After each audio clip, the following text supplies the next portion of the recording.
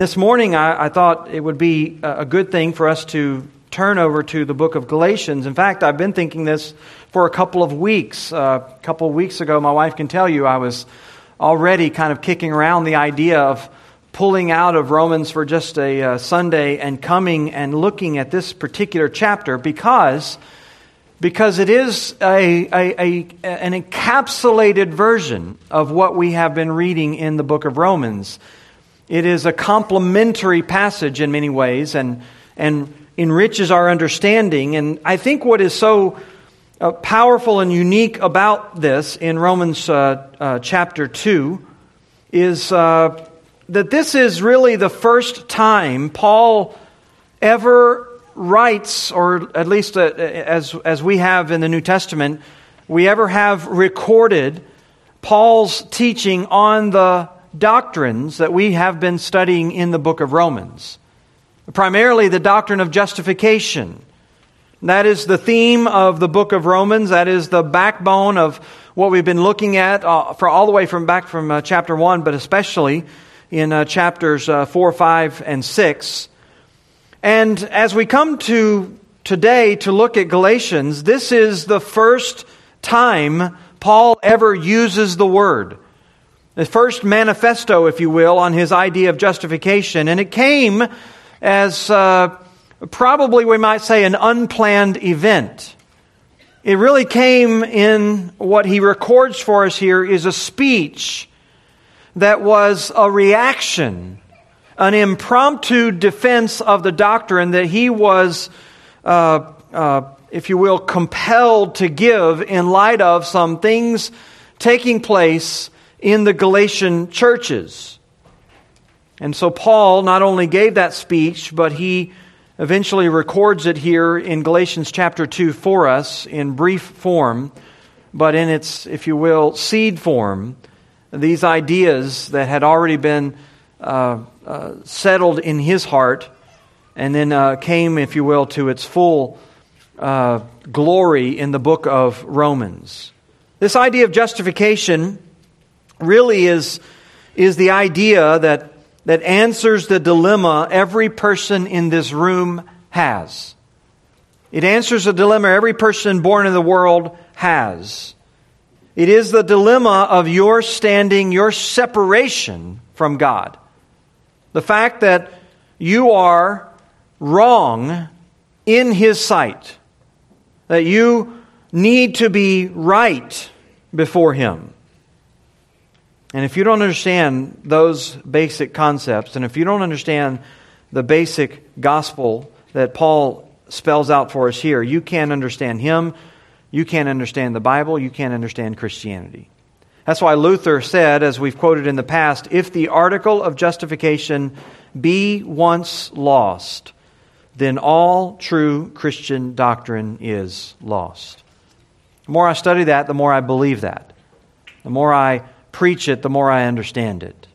And the more I am convinced that this is the foundation on which we build our walk with God, our standing with God, and our church. Paul, you remember, is giving in Galatians chapter 2 this recording, this historical confrontation that he had with the Apostle Peter.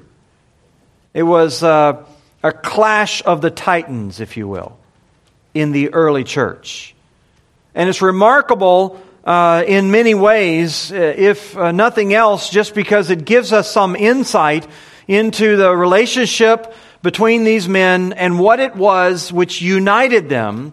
Not any sense of personal loyalty to one another, not scratching one another's backs, but what it was which united them, which was a standing and defense over the truths of the gospel. So much so that they were willing to confront one another in public space, if necessary, to guard this doctrine. Paul's giving this as an account, all of this that took place in Antioch after the Jerusalem Council. He tells us of a confrontation that really presents to us, if you will, the incident without the outcome. We don't know at the end of the day how Peter received this rebuke. He apparently agreed with Paul and corrected his thinking and his behavior, because we never hear about it again in any other book, nor in any historical documents from the early church. As a matter of fact, more than a decade later, in Peter's second epistle, he will write with great affirmations and affection for Paul and for his writings. And so we assume the Lord used this in the heart of a humble man like Peter and in the life of the church. But it comes to us in dramatic fashion. Paul doesn't really give us the outcome of his relationship with Peter. That just sort of fades in the background as he, if you will, takes that incident and launches from it into the main arguments that were confronting him and confronting the churches of that day. The main issues, answering and responding to the main criticisms that were assaulting themselves against the preaching of the gospel as it came through Paul. And he moves, if you will, very quickly from interacting with Peter in that speech to interacting with his Judaizing, or we might even say legalistic opponents in the Galatian church. You can see, beginning in verse 1 of chapter 3, he turns to address them. "O foolish Galatians, who has bewitched you? It was before your eyes that Jesus Christ was publicly portrayed as crucified. Let me ask you only this. Did you receive the Spirit by works of the law or by the hearing of faith? Are you so foolish? Having begun by the Spirit, are you now being perfected by the flesh?" This is Paul as he moves in chapter 3 into his, if you will, interaction, his dialogue, his diatribe with the Galatian opponents and detractors of his gospel. But before he gets there, he uses this historical incident, this historical confrontation with Peter, to encapsulate what it was that was so core and central to what he preached. If you're someone who doesn't like to hear a lot of theological preaching, if you're someone who tires of hearing justification, you would very quickly tire listening to the Apostle Paul. You would very quickly tire listening to the preaching of the early church. This was the gospel. This was what Paul preached. This is what he said, "I decided to know apart from everything else." He said, "I decided to know nothing among you except Jesus Christ and Him crucified," to the Corinthians. He says that. Now this whole concept is so essential because it is so exclusively Christian. I mean, you can have moral stories. You can stand up in a TED Talk and tell people how to be, better leaders or better husbands or better workers or better communicators. You can do all those sort of moralizing on life in all kinds of venues. But this doctrine is exclusively Christian. It's the backbone of everything we preach, and it comes out of, if you will, a legal system in the Old Testament, this idea of condemnation, this idea of justification in light of guiltiness is really built off of what was already revealed, as we'll see later on, in the Old Testament. To be justified is to be found not guilty.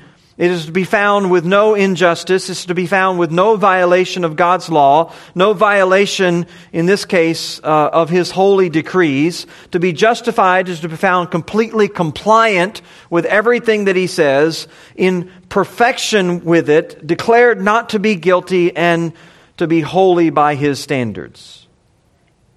And so Paul's whole concern, as the Bible's whole concern, is how do you gain that? How do you achieve that? How do you stand in full confidence before God, knowing that He and all of His wrath and His anger has passed over, and you stand completely at peace and in a relationship of love with Him? How do you do that? How do you do that? How do you, as Jesus says in Matthew chapter 5, how do you achieve perfection? He says, you must be perfect as your heavenly Father is perfect. Well, this is all about how you gain perfection, how you can be justified, or as we say in modern terms, how you can be saved. My sons and I took a trip out west a few years back and rented a car, of course, when we were out there. Promptly when we got out of the airport, we went to the first place you go when you're out west. We went to In-N-Out Burger. And as we were finishing up our food, we had a few hours of driving ahead of us, so I told my sons, I said, well, just, grab your stuff. You can finish up your fries and your burgers in the car. And one of them said, well, but Dad, we can't take this in the car. We'll mess it up. I mean, they had never sat in a car, unfortunately, that clean before. So they thought, we might drop something on the floor and create a mess. And I told them, well, don't worry about that. I mean, the rental car company, they understand that. They expect it to be a little bit messy when they get back. And we'll mess it up and they'll clean it up. And it's not a big deal. You can sort of accommodate all that. But you can imagine if the standard was that you had to return the car in new condition. If when you rented something that that nice car smell had to have absolutely no dirt on the outside, absolutely no dirt on the inside, nothing on the carpets, nothing in the carpets, no smudges on any surfaces, no spills, no signs of wear and tear, no signs of wear on the tires, no signs of wear and tear on the engine parts, no dust, no grime, no dust on the underbody, no dust on the wheels, no, brake dust or anything anywhere. If that was the expectation when you return the car, that you return it in absolutely new condition, you can imagine what kind of vacation that would be. Not very pleasant. Because you would spend all of your time in anxiety and fear. You wouldn't be able to focus on anything. You'd always be worried. You'd always be defensive of anyone who might get near and taint your car or get in your car and taint it. You would greatly restrict what went on, and you wouldn't really do much at all, if anything at all, because you would be so fearful of doing it wrong. Well, that's how so many people live their lives religiously. That's how they view religion. In an effort to present themselves as perfectly as possible and try to protect themselves from any kind of condemnation, they're constantly trying to clean up what is contaminated. Their lives are filled with worry and fret.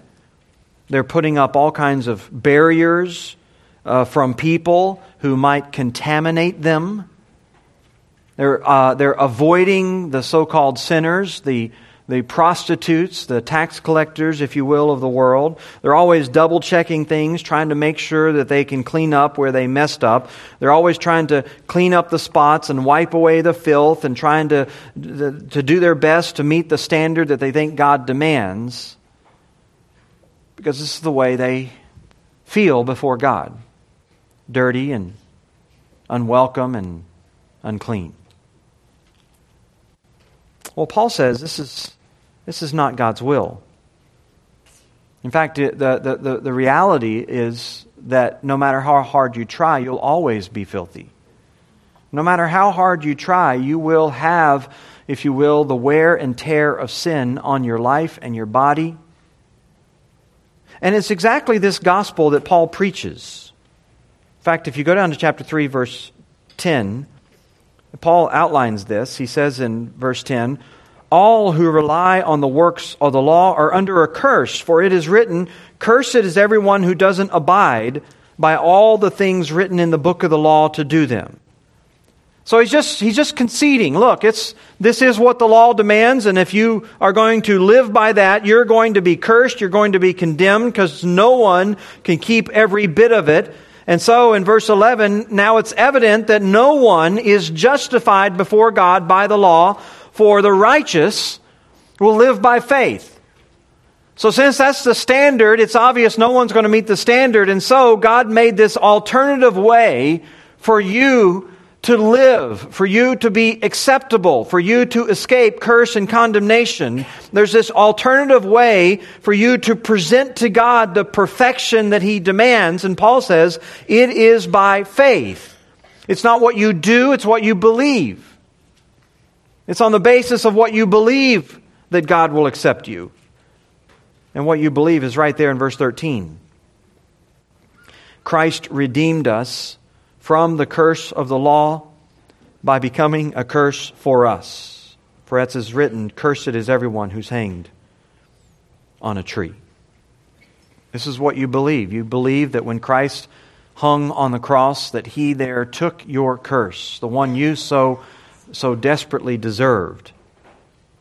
And that belief justifies. It justifies, not keeping laws. Now this is Paul's gospel, and this is what he's contending for at the end of Galatians chapter 2. That it is this gospel by faith alone and nothing else. The problem was that within the context of this historical setting, there were others, beloved friends of his, Peter and Barnabas, who were at least giving the impression that it wasn't simply by believing these things, but it was maybe a combination of believing and doing. Paul talks about it in verse 11. He says, when Cephas came to Antioch, I opposed him to his face, because he stood condemned. For before certain men came from James, that's just simply a reference to the Jerusalem church. James was the sort of chief pastor, we would say the senior pastor of that church there. He was the prominent figurehead of the church. And so sometimes instead of referring to the church, they just simply refer to it as James. There were certain men who came from James, and he was eating with the Gentiles. But when they came, he drew back and separated himself, fearing the circumcision party. And the rest of the Jews acted hypocritically along with him, so that even Barnabas was led astray by their hypocrisy. And when I saw their conduct was not in step with the truth of the gospel, I said to Cephas before them all, if you, though a Jew, live like a Gentile and not a Jew, how can you force the Gentiles to live like Jews? So he's confronting them with the truths of the gospel. And the issue here is, of course, the issue of dietary laws. It's the issue of Jewish social interaction even. Jews were taught from their birth, not only were they supposed to eat certain foods and not eat certain foods, they were even taught from their birth that they were never to share a table with Gentiles. And so although Peter had learned the gospel, although he had recently affirmed the gospel as it was stated by Paul, whenever these people came down from the Jerusalem church, he was reverting back to behavior that was out of keeping with the gospel. He was reverting back to behavior which gave the impression that in order to be acceptable before God, he had to continue to keep those rules. Peter was, like so many who are, if you will, still developing in their maturity, he was prone to the fear of man. He had become fearful of what the rest of these people were thinking. You see it at the end of verse 12. This was the driving thing behind it. It wasn't his understanding. It wasn't his doctrine. It was the fact that he was now leading by fear. Well, Paul wouldn't succumb to that. He was not going to abdicate his role and his responsibility for the fear of man. He was going to speak the truth, even if it meant confronting so eminent a person as Peter. And so he confronts him. He confronts him because if you have your Bibles, you can flip over to Galatians chapter 3. He understood this truth. Galatians chapter 5. Galatians chapter 5, verse 3. He says, I testify again to every man who accepts circumcision that he is obligated to keep the whole law. You are severed from Christ. You who would be justified by law, you've fallen away from grace. He's addressing in chapter 5 the issue of circumcision, but in chapter 2 it's the issue of dietary laws. It's all the same thing. What he's saying is, if you accept even one thing, even one law, even one sort of regulation that must be kept in order to make you pure and just before God, if you accept even one, it doesn't matter if it's circumcision, it doesn't matter if it's dietary laws, it doesn't matter if it's baptism, it doesn't matter if it's, attending and being a member of a certain church. It doesn't matter what it is. If you accept even one law in addition to the work of Christ, you are completely severed from Christ. And so you can imagine how Paul felt when he saw Peter and Barnabas beginning to compromise, beginning to sell out on the truth for the sake of fear. And so he recounts his confrontation with Peter, and he gives to us what are essentially three reasons why he cannot turn his back on these essential truths of the gospel. The first one is given to us in verse 16, and it's simply this. It's the confession that they all affirmed. The confession that they all affirmed. He's confronted Peter, and he sort of carries it over in verse 15. We ourselves are Jews by birth and not Gentile sinners, yet we know that a person is not justified by works of the law, but through faith in Jesus Christ.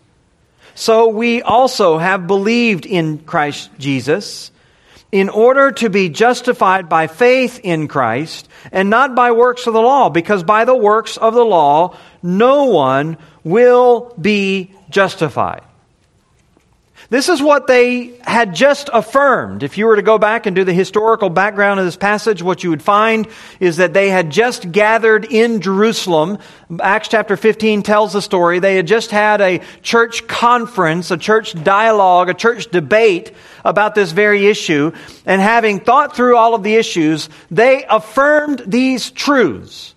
They affirmed these truths. This is what they believed. This is why they became Christians. They became Christians because, as Paul says at the end of verse 16, by the works of the law, no one will be justified.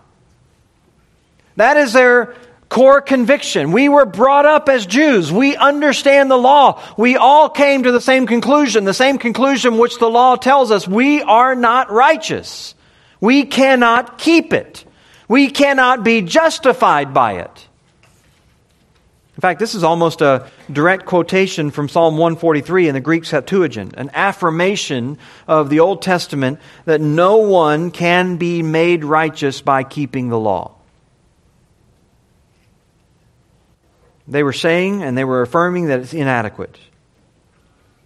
It was never given by God to make you right before Him. It was never given by God to make you justified before Him. Paul and other Jews who sincerely sought to keep it understood this. They were taught passages, for example, Leviticus 18, verses 4 and 5. I am the Lord your God.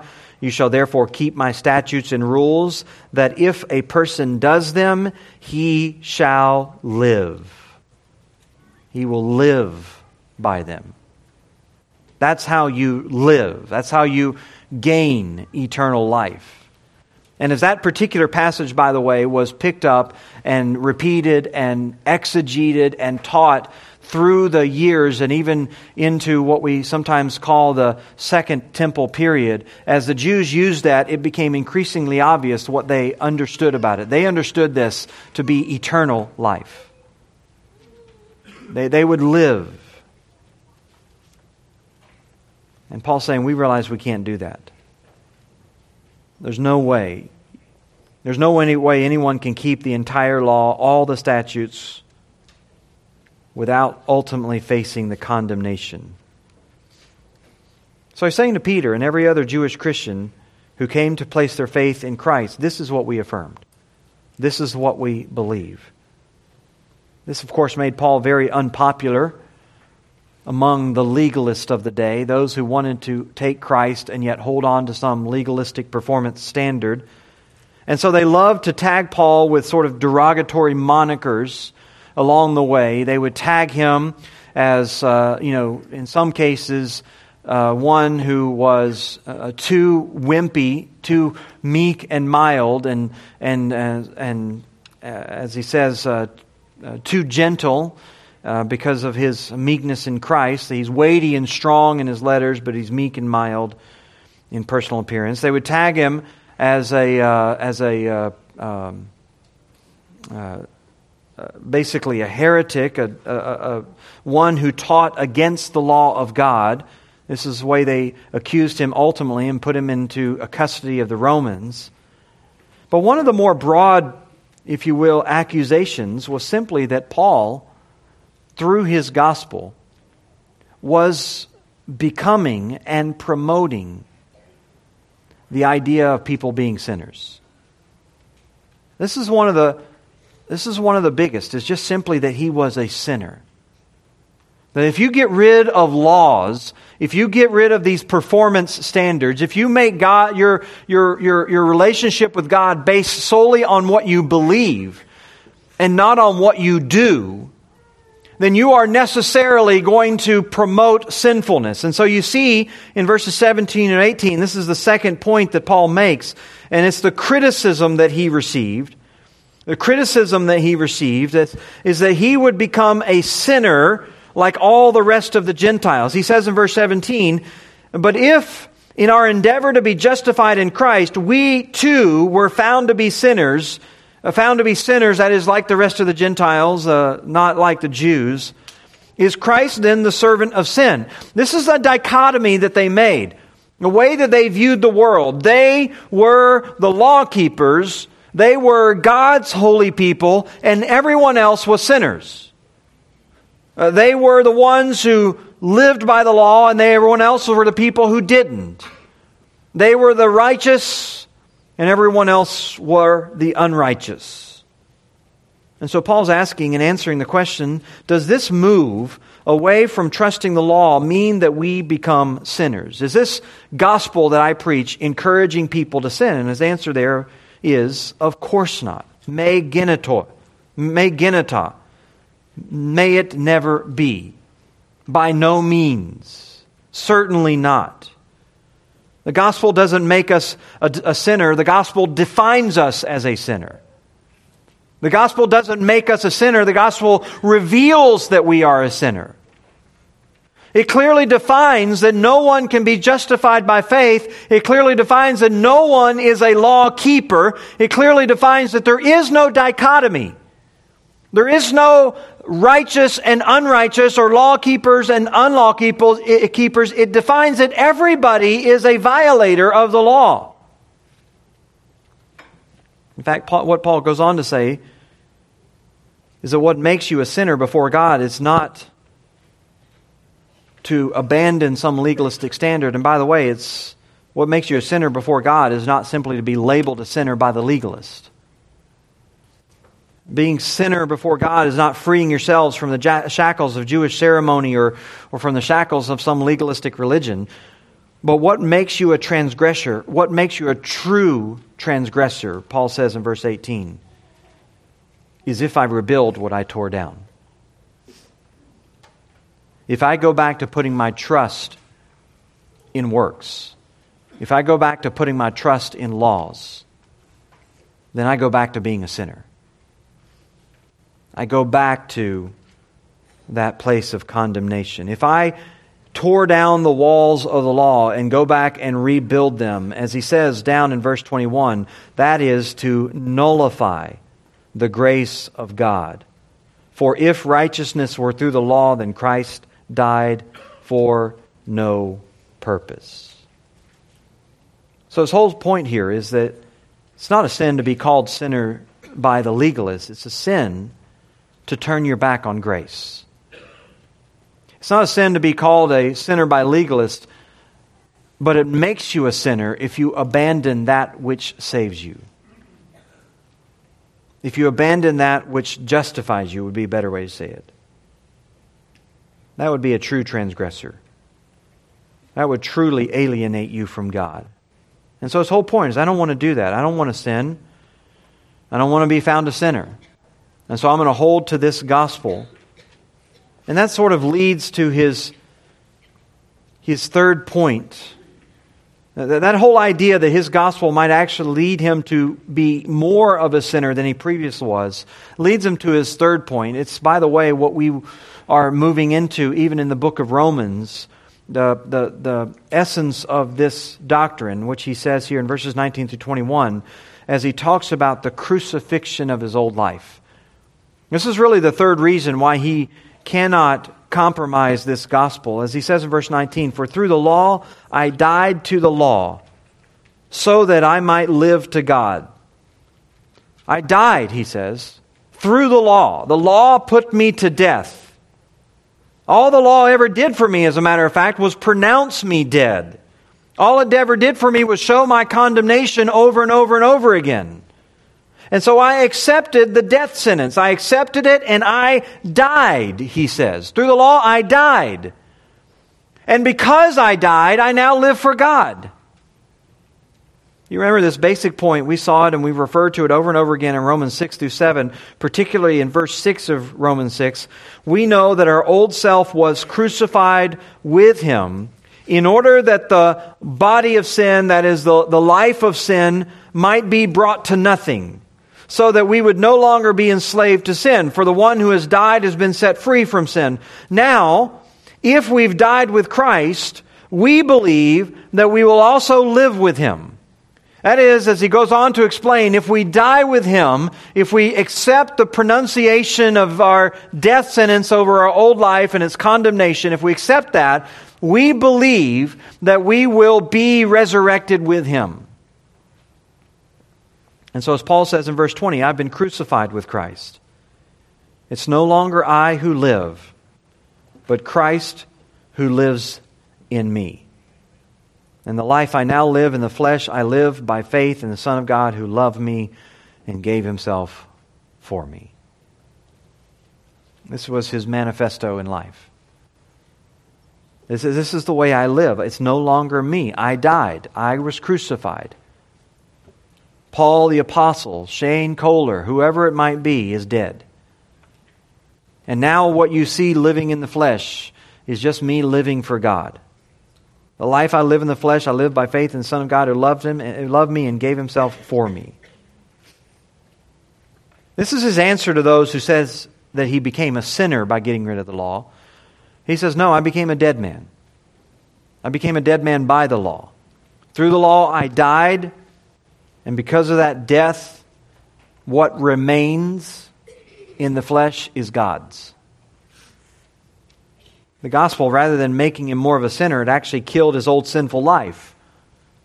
It actually put that old life to death. I mean, these aren't just ideas. These aren't just doctrines. This is actual change in a person's life. This is a new creation. This is a new birth. The power of God transforming you from within when He gives you, when you accept the condemnation that your sin brings. God gives you a new heart, makes you a new creature, gives you a new affection, a new holy desire. This is being born again. And Paul says, this is what happened to me. John Calvin says, those who live to the law, therefore, have never felt the power of the law or properly understood what the law means, for the law, when truly perceived, makes us die. So these people who were coming against Paul, these legalists who were saying that he needed to add rules back to his life so that he would no longer be a sinner, they didn't understand the message of the law. The message of the law declared already that Paul was a sinner. He accepted the declaration and he died. Their problem is they haven't accepted the declaration yet. Their problem is that they still think that they're not sinners. They still think that somehow they are righteous because of what they do, not what they believe. Paul says, through the law I died. And I live, but the life I live for Christ. This is not anything new, by the way. This isn't anything profound. This is exactly the same gospel that our Lord Jesus Christ taught. People are always suggesting that there's some sort of discontinuity between Matthew, Mark, Luke, and John, and then all the other books of the Bible. That somehow Jesus didn't speak in the same terms that Paul spoke in. That when you turn to Paul and you read things like justification, even sanctification, or whatever it might be, you don't find those kind of terms, and you don't find that kind of language in the preaching of Jesus. Jesus' message was more simple, it was more basic, it was more moral. And so they're always trying to drive this wedge between Paul and Jesus, as if Paul taught a different gospel than Jesus. Well, that's not true at all. In fact, this is what Paul is preaching here. It comes exactly from Christ. This language of crucifixion is the language of Christ. When Christ calls us to Himself, He calls us to die. He calls us to accept the condemnation of the law so that we might live. This is the way He says it in Luke 9:23. If anyone would come after me, let him deny himself and take up his cross and follow me. This is the language of death. It's the language of crucifixion. Jesus is saying if you want to be His disciple, you must crucify yourself. Your old life of sin must come under the judgment of the death penalty. And so a disciple no longer is to make his own interest and his own desires and his own goals and his own dreams the supreme concerns of his life. True believers, true followers, no longer respond to their own personal wills, but to God's, because they died. And this is just simply the recognition that your life must be given to God. It must be. You cannot be a Christian if you haven't given over your entire life to Him. No one can be a disciple, He says, unless they renounce themselves. The word deny is arneomai. It means to completely disown something, to utterly abandon something.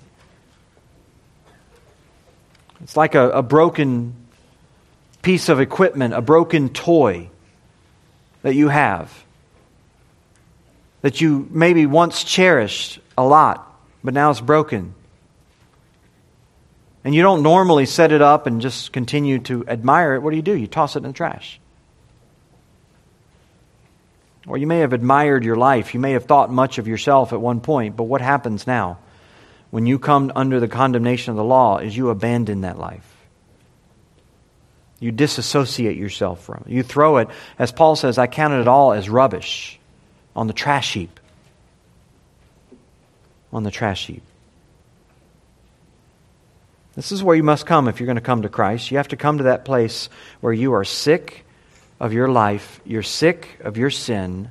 You're sick of all of the animosity and all the conflict and all of the rage and all of the guilt and all of the shame and all the stuff that your sin has brought you. You're sick of all that stuff, so much so that you're willing to throw your old life on the trash heap.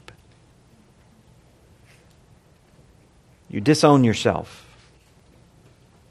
You disassociate yourself with yourself. I'm sick of myself. I don't want any more of myself. I've tried everything I know to make something out of my life. I can't do it. I've tried to do what I think is right. I can't do it. I'm overwhelmed with my failure, or I'm overwhelmed with my disappointment. I'm overwhelmed with my emptiness. I'm overwhelmed with my sinfulness. That's what Jesus is asking for. That is the place of belief. It's a complete recognition the old life has no right to continue. In fact, Jesus goes on in the next verse of Luke. He says, whoever would save his life or her life must first lose it. In order to be saved, you have to completely lose your old life. Salvation doesn't come any other way. You might have religion. You might have good works that you do to please your parents and to please your friends. You might have activity, but you don't have faith. If you haven't come to that place where you hate and despise your sinful life so much you renounce it, you haven't come to the place of belief. And so this is Paul's point. I've been crucified. I was crucified so that the life I now live, I live to God. I live, as he says, by faith in the Son of God. That is, everything I do is now an act of devotion, an act of faith to Him. I came, he says, to this understanding where the law confirmed my own unrighteousness. I was overwhelmed with it. I was overwhelmed with the death penalty, and I accepted it. And so I took up my cross. And so now I live, if I live for Christ. This is the way, listen to the way Paul says in 2 Corinthians 4. For we who are alive are always being given over to death for the sake of Jesus, so that His life might be revealed in our mortal body. We who are alive are always being delivered over to death for Jesus' sake, so that His life might be revealed in our mortal body. You see, you'll never be saved unless you first die. You'll never really find life unless you first lose it. You'll never live for God unless you die to yourself. And without first crucifying Paul, the life of Jesus could never be manifested in him. This is not the gospel that you hear. I understand. This is not what is commonly preached. The gospel you hear today tells you that Jesus wants to give you all kinds of things. He wants to give you peace.